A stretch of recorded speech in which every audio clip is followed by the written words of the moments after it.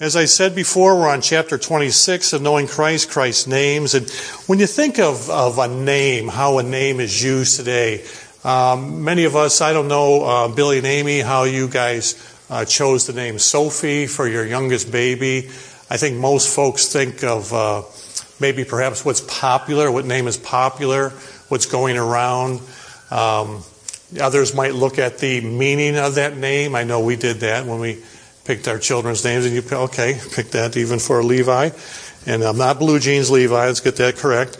And others might think of a family name. What name was popular in the family, or someone that was a patriarch, or even a matriarch of a family. I think growing up in an Irish Catholic family, we have a lot of Mary Marthas in our family. And so, but in today's culture, I don't think the meaning of a name really carries the significance as much as the popularity of that name does. Now, I think we ought to, it takes a little more work for us Western society Christians to put a lot of weight into what is really in a name. I think in other cultures and in days gone by, much of that was just something they just had within their thinking, that a name had true significance. It just wasn't cool or had a nice sound to it. And that, do you remember what the angel of the Lord, an angel of the Lord, came to Joseph in a dream, and he said to Joseph, he said that you shall, talking to Mary, she shall bring forth a son, and you shall call his name Jesus, for he shall save his people from their sins. Well, how did that correlate? You call his name Jesus because why? Because he's going to save his people from his sins. Well, would that have any meaning to Joseph and Mary? Would it have any significance at all? When you think of the name Jesus or Yeshua, what name do you hear in that? We went through this in our flock groups. Or are we in the midst of that in our flock groups? Are we in Joshua right now? I think we are, right? Yeah, we are. In the midst. I mean, last year, sometime, we were in the book of Joshua. We were going into the promised land, and COVID stopped us. You hear that word Joshua, and Joshua was the one who Moses took them up to the promised land, but Joshua was the one who led them into the promised land. What the law couldn't do, Matthew Henry points this out. He says, Christ is our Joshua, a Joshua who comes in the stead of Moses and does that for us, which the law could not do, in that it was weak, and that he took us into the promised land.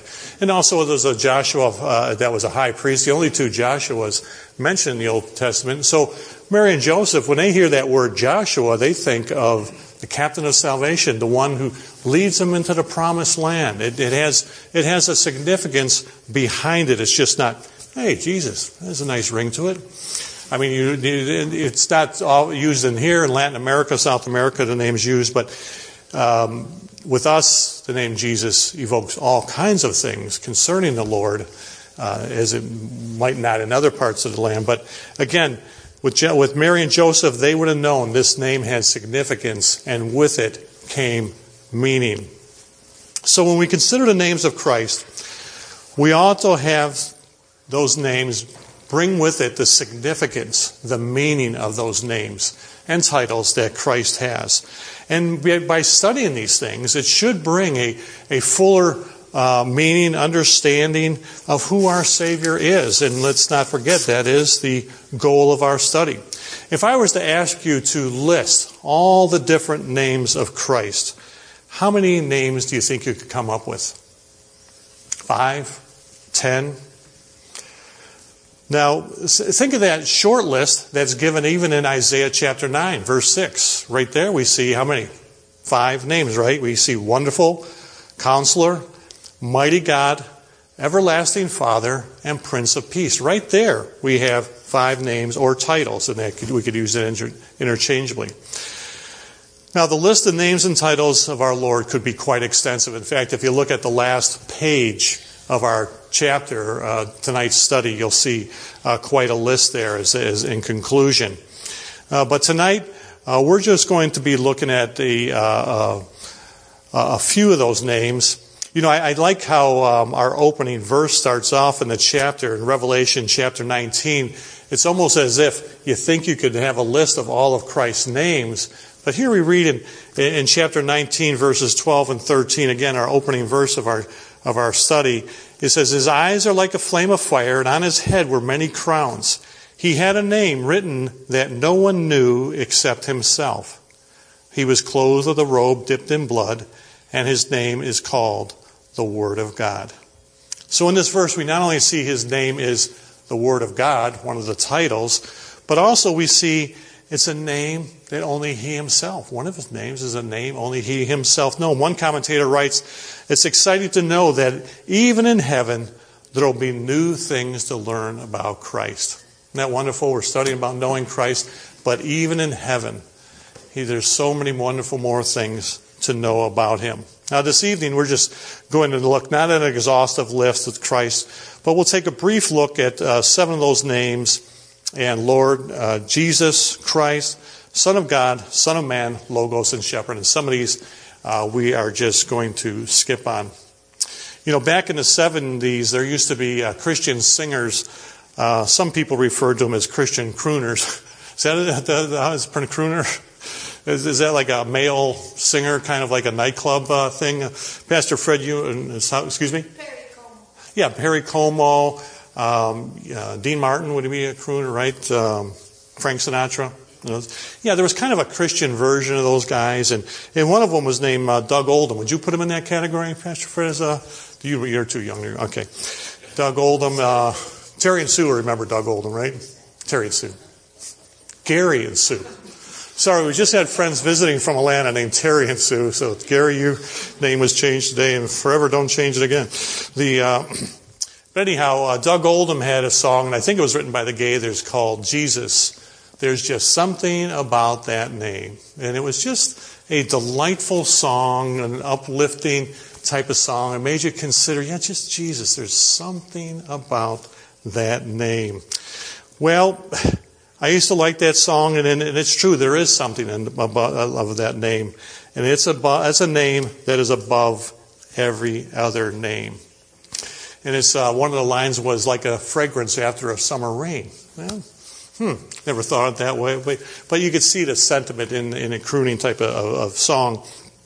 But tonight, I just want us to look at several of these things and see what we can glean and learn about the person and the work of Christ just in studying his names. Because I think it's a great aid in knowing Christ, like I said before. And that's, again, the purpose of the study is indeed to know Christ. Now, Jones points out that the names of God are synonymous for the attributes of God. A study of God's names is a study of his perfections. Again, that's a term I almost prefer over attributes, because perfection speaks of those attributes in their perfect, complete state. One attribute of God doesn't have dominance over another. They're all in their perfected, full state. As God revealed himself as the great I am to Moses, he was at the same time revealing his eternality, his being outside of and not limited to time. God made his name known by his works. We read in Exodus chapter 6, verse 3, that God tells Moses that the patriarchs, Abraham, Isaac, and Jacob, they didn't know him by his name, it says. It reads, "I appeared to Abraham, to Isaac, and to Jacob as God Almighty, but by my name I was not known to them." Well, what does that verse convey, by my name? What's meant by this is God didn't reveal himself in the power, in particular, of the plagues and the deliverance. He didn't reveal himself in his powerful acts. In other words, the acts of God would reveal the name of God. In the same way, the Lord Jesus is revealed by his name. The Lord's name speaks of his works. As I read before out of Matthew 1:21, his name shall be called Jesus. Why? Because he saves his people. His works. And because of that, Acts 4:12 declares to us there is no other name under heaven given among men which why we may be saved. Now, when we think about living up to a name, many of us fall short of that. So I've heard in our own family, you were named after your grandfather. You know, let's act in such a way that your grandfather would be proud of you. We fall short of it. But the Lord Jesus, he fulfills the names that he's been given. Look at the name Lord. In Romans 10:9, it tells us that the name of the Lord should be our confession. That name Lord should be in our confession. If you confess with your mouth the Lord Jesus and believe in your heart that God raised him from the dead, you will be saved. So we see that term. Think of that, confessing Christ as Lord by the Spirit of God, that it saves us from what? Eternal damnation, eternal separation from God, and gives us indeed eternal life. Now think of all the times that was even used, that name Lord. In the Greek Septuagint, the Septuagint, the Greek translation of the Old Testament, that name Lord, add-on in Hebrew, translated Kyrios in Greek, is used over 6,000 times. And it's the proper name for Yahweh or Jehovah in the Old Testament. Jesus used the term Lord for himself when he declared that he was Lord of the Sabbath. In Mark chapter 2, verse 28. Didn't Jesus also say at the time of judgment, not everyone who says to me, Lord, Lord, will be saved, shall enter the kingdom of heaven, but he who does the will of my Father in heaven? Paul writes in Philippians 2 that there's a day, confirming what Jesus said here in Matthew chapter 7, in Philippians 2, Paul writes that there will be a day in which every knee will bow and every tongue confess, what? You all know it? That Jesus is Lord. They will confess his lordship.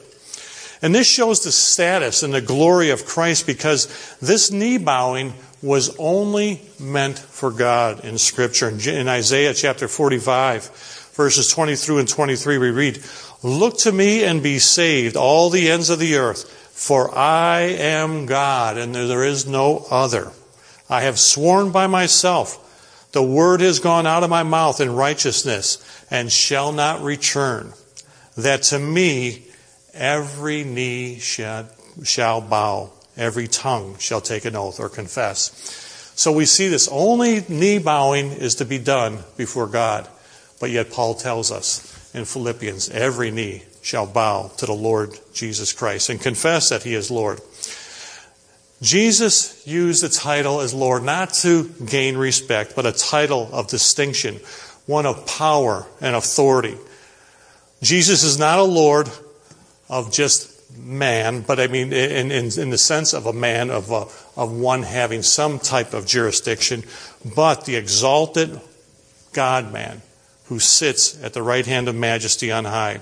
We read in Hebrews chapter 1, verse 3, He who being the brightness of his glory and the express image of his person, and upholding all things by the word of his power, when he had by himself purged our sins, sat down at the right hand of the majesty on high. This is the Lord we see sitting at the majesty on high. So the name Lord declares to us that Christ has absolute role both in heaven and on earth.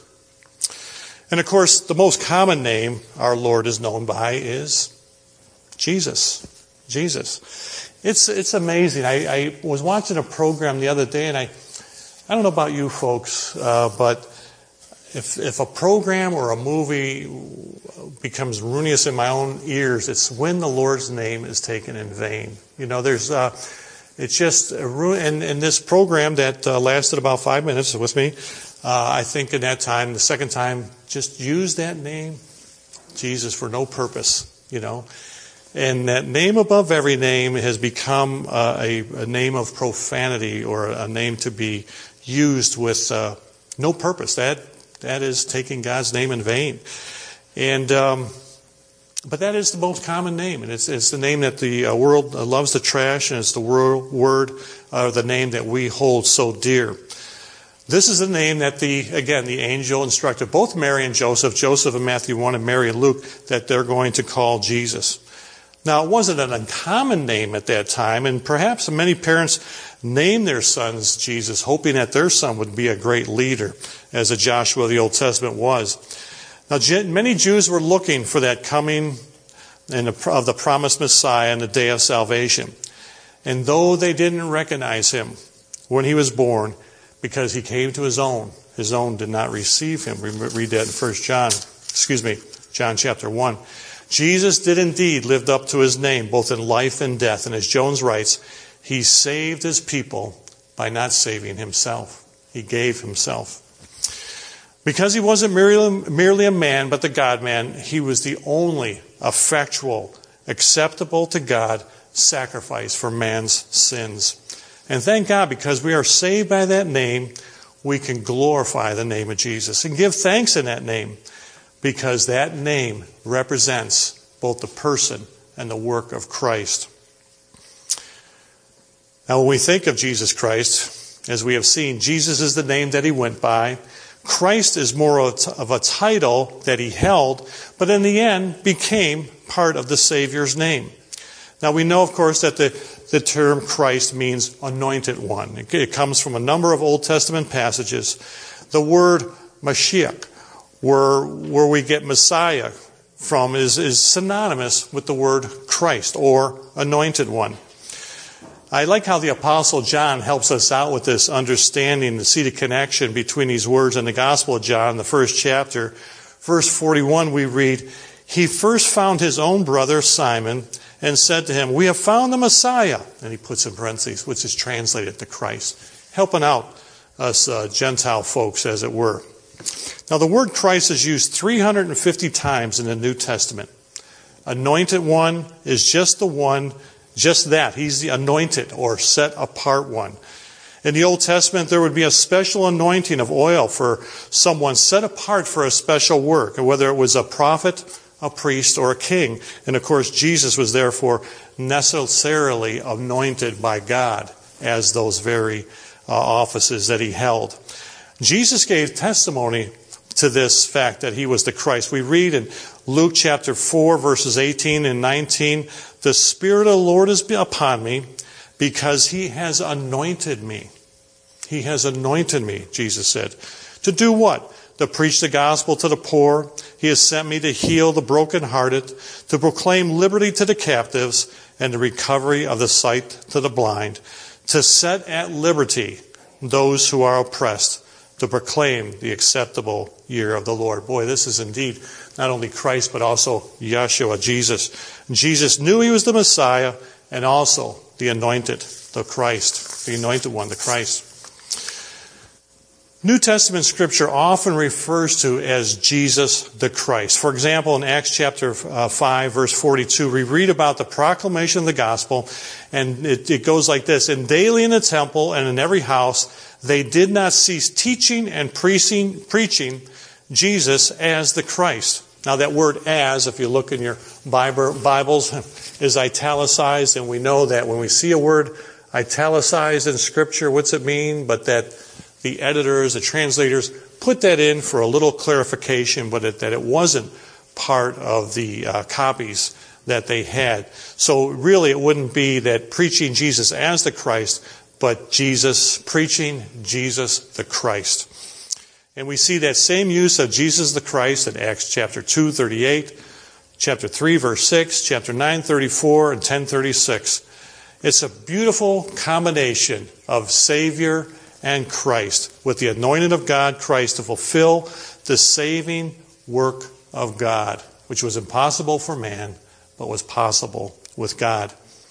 Now, Jesus' miracles pointed to the fact that he was the anointed one. He was anointed by the Spirit of God to do the works of God. We read in Acts chapter 10, verse 38, how God anointed Jesus of Nazareth with the Holy Spirit and power, who went about doing good and healing all who were oppressed by the devil, for God was with him. I just love that. Went about doing good and healing all who were oppressed by the devil, for God was with him. Do you ever sense that darkness, that dark cloud come upon you, and the oppression that might overtake you from a burdenous thought? Think of Jesus going about doing good and healing all who are oppressed by the devil. Peter, Paul, James, Jude all refer to Christ as Jesus the Christ. Listen how John uses the title in Revelation chapter 11, verse 15. It speaks of Christ's authority over all things with this title, the Anointed One. The kingdoms of this world have become the kingdoms of our Lord and of his Christ, the Anointed One. And he shall reign forever and ever. The Anointed One, the Christ, shall reign forever and ever. Truly, Jesus is the Messiah. Christ is the goal and the focus of all history. He alone was the set-apart one, enabled by the Father to die so the world may live. He is the Christ, the Son of the living God. You know, when you think of these names of Christ and the significance they carry, it always takes me back to that passage in Hebrews that says, how shall we escape if we neglect such a great way of salvation?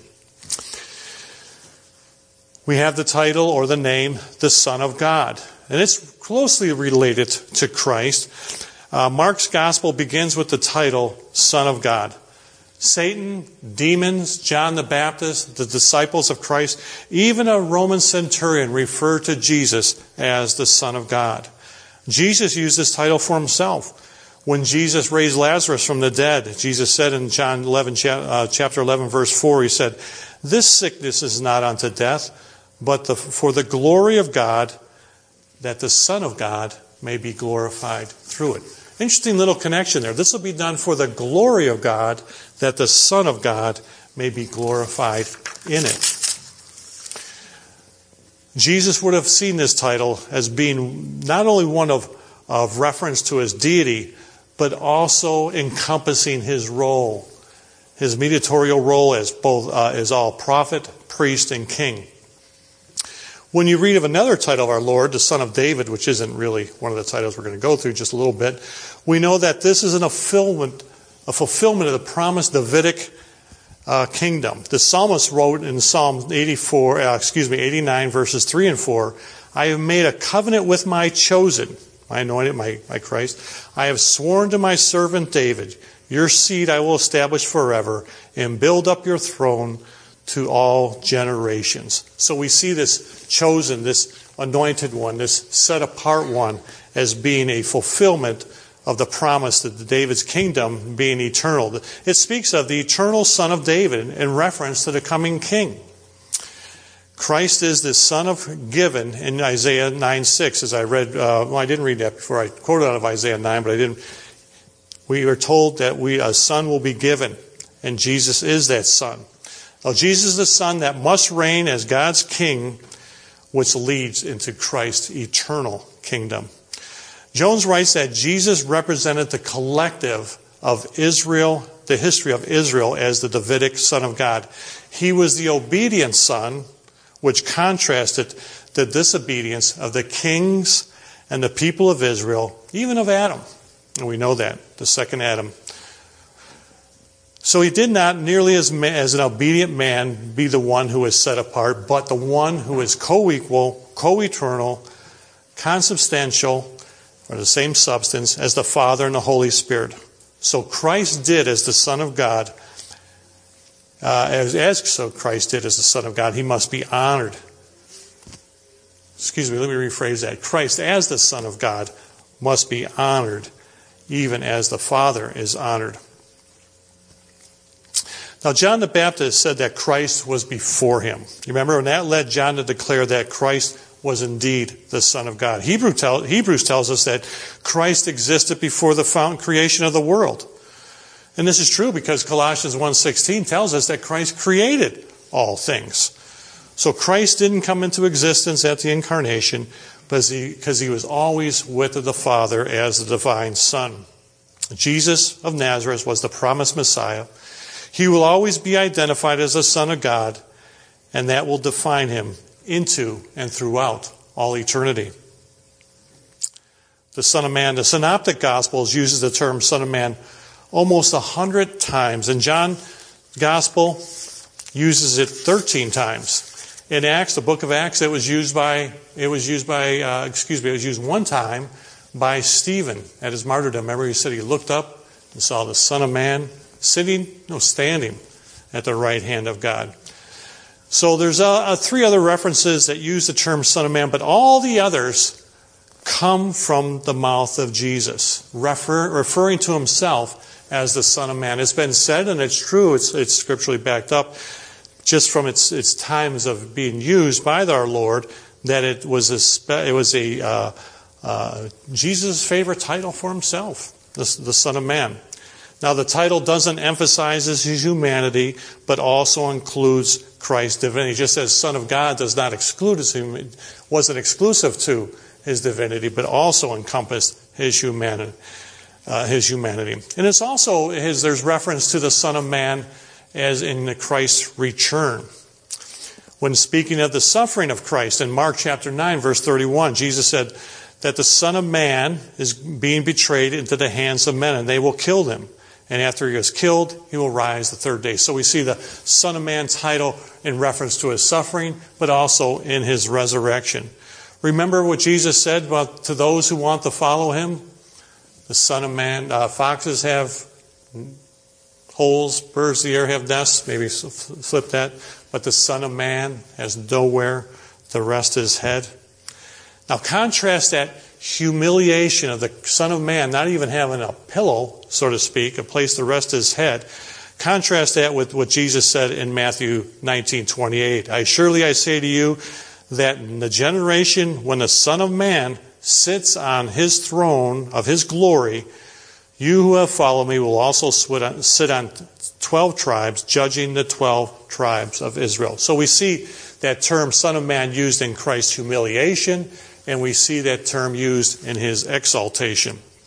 In both Ezekiel and Daniel, we read of the Son of Man, that term being used in the divine and in human traits both. In Daniel 7, he is the Son of Man coming in the clouds with divine authority.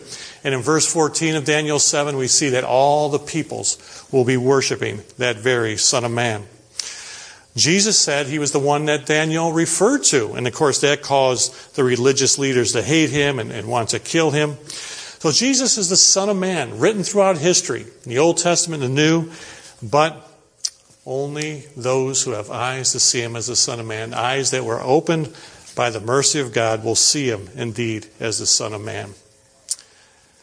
And Logos, we read in John 1:1, at the beginning was the Word, the Logos. Of course, there's dispute as to how that word was developed and used in the New Testament. You could read Jones' comments on that. He believes that some philosophers, pagan philosophers, borrowed the term from the Christian use of it, the apostles' use of it.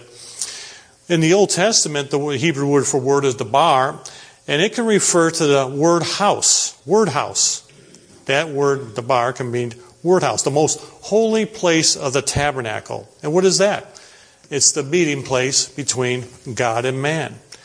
And we meet God in the person of Christ, who is face to face with God. I love that title in the opening verse of today's study that gives Logos, Christ, the title, Word of God. Revelation 19:13 was clothed with a robe dipped in blood, and his name is called the Word of God. And the last one, let me just spend a little time on, or just go over this briefly, the title Shepherd. You know, what title conveys with it the sense of compassion, care, and protection that the Lord Jesus has towards his people more than the title or the name Shepherd? I don't think there's a more encompassing word than that.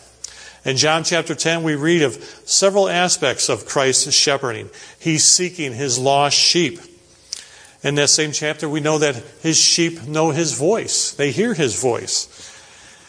And it goes on and on, his care for them. And what's the greatest thing that a shepherd does for his sheep? Well, we know that, don't we? He lays down his life for them. And because he's his great shepherd, and he knows his sheep, and in the final judgment, he's going to be the one who separates the sheep from the goats. And so, again, within that, we see the mediatorial work of Christ as shepherd, as king. We see the role of prophet, priest, and king in this, and that as king, Christ feeds his flock.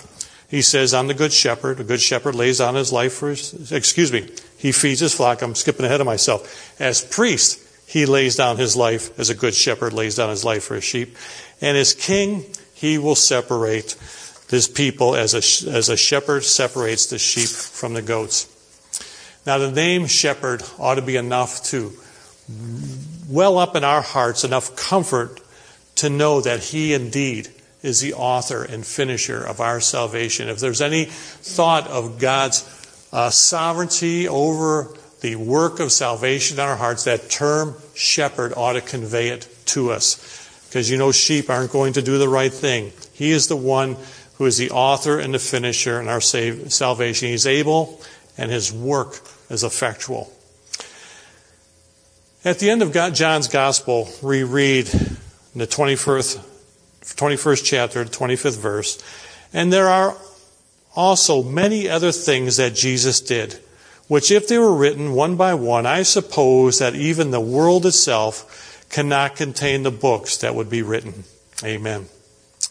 I think along these same lines when considering, pondering, meditating upon the names of Christ, they're like that statement even about the things about Jesus. The treasures within the names of Christ could not contain, even be contained in all the books that could be written in the world. And we do well to ponder often the names of Christ and give him glory for what those names convey to us. Let's pray together.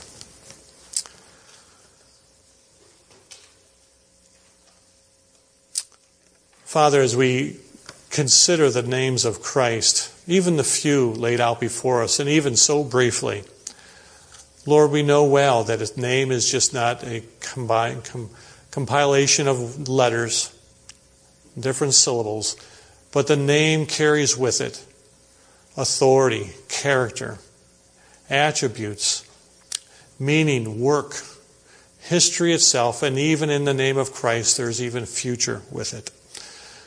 So, Lord, we're so thankful for the names that our Savior carries, the titles that he has. And, Father, may the work of grace be such in our hearts that in these coming days we often ponder as we go through Scripture, as we hear those wonderful names.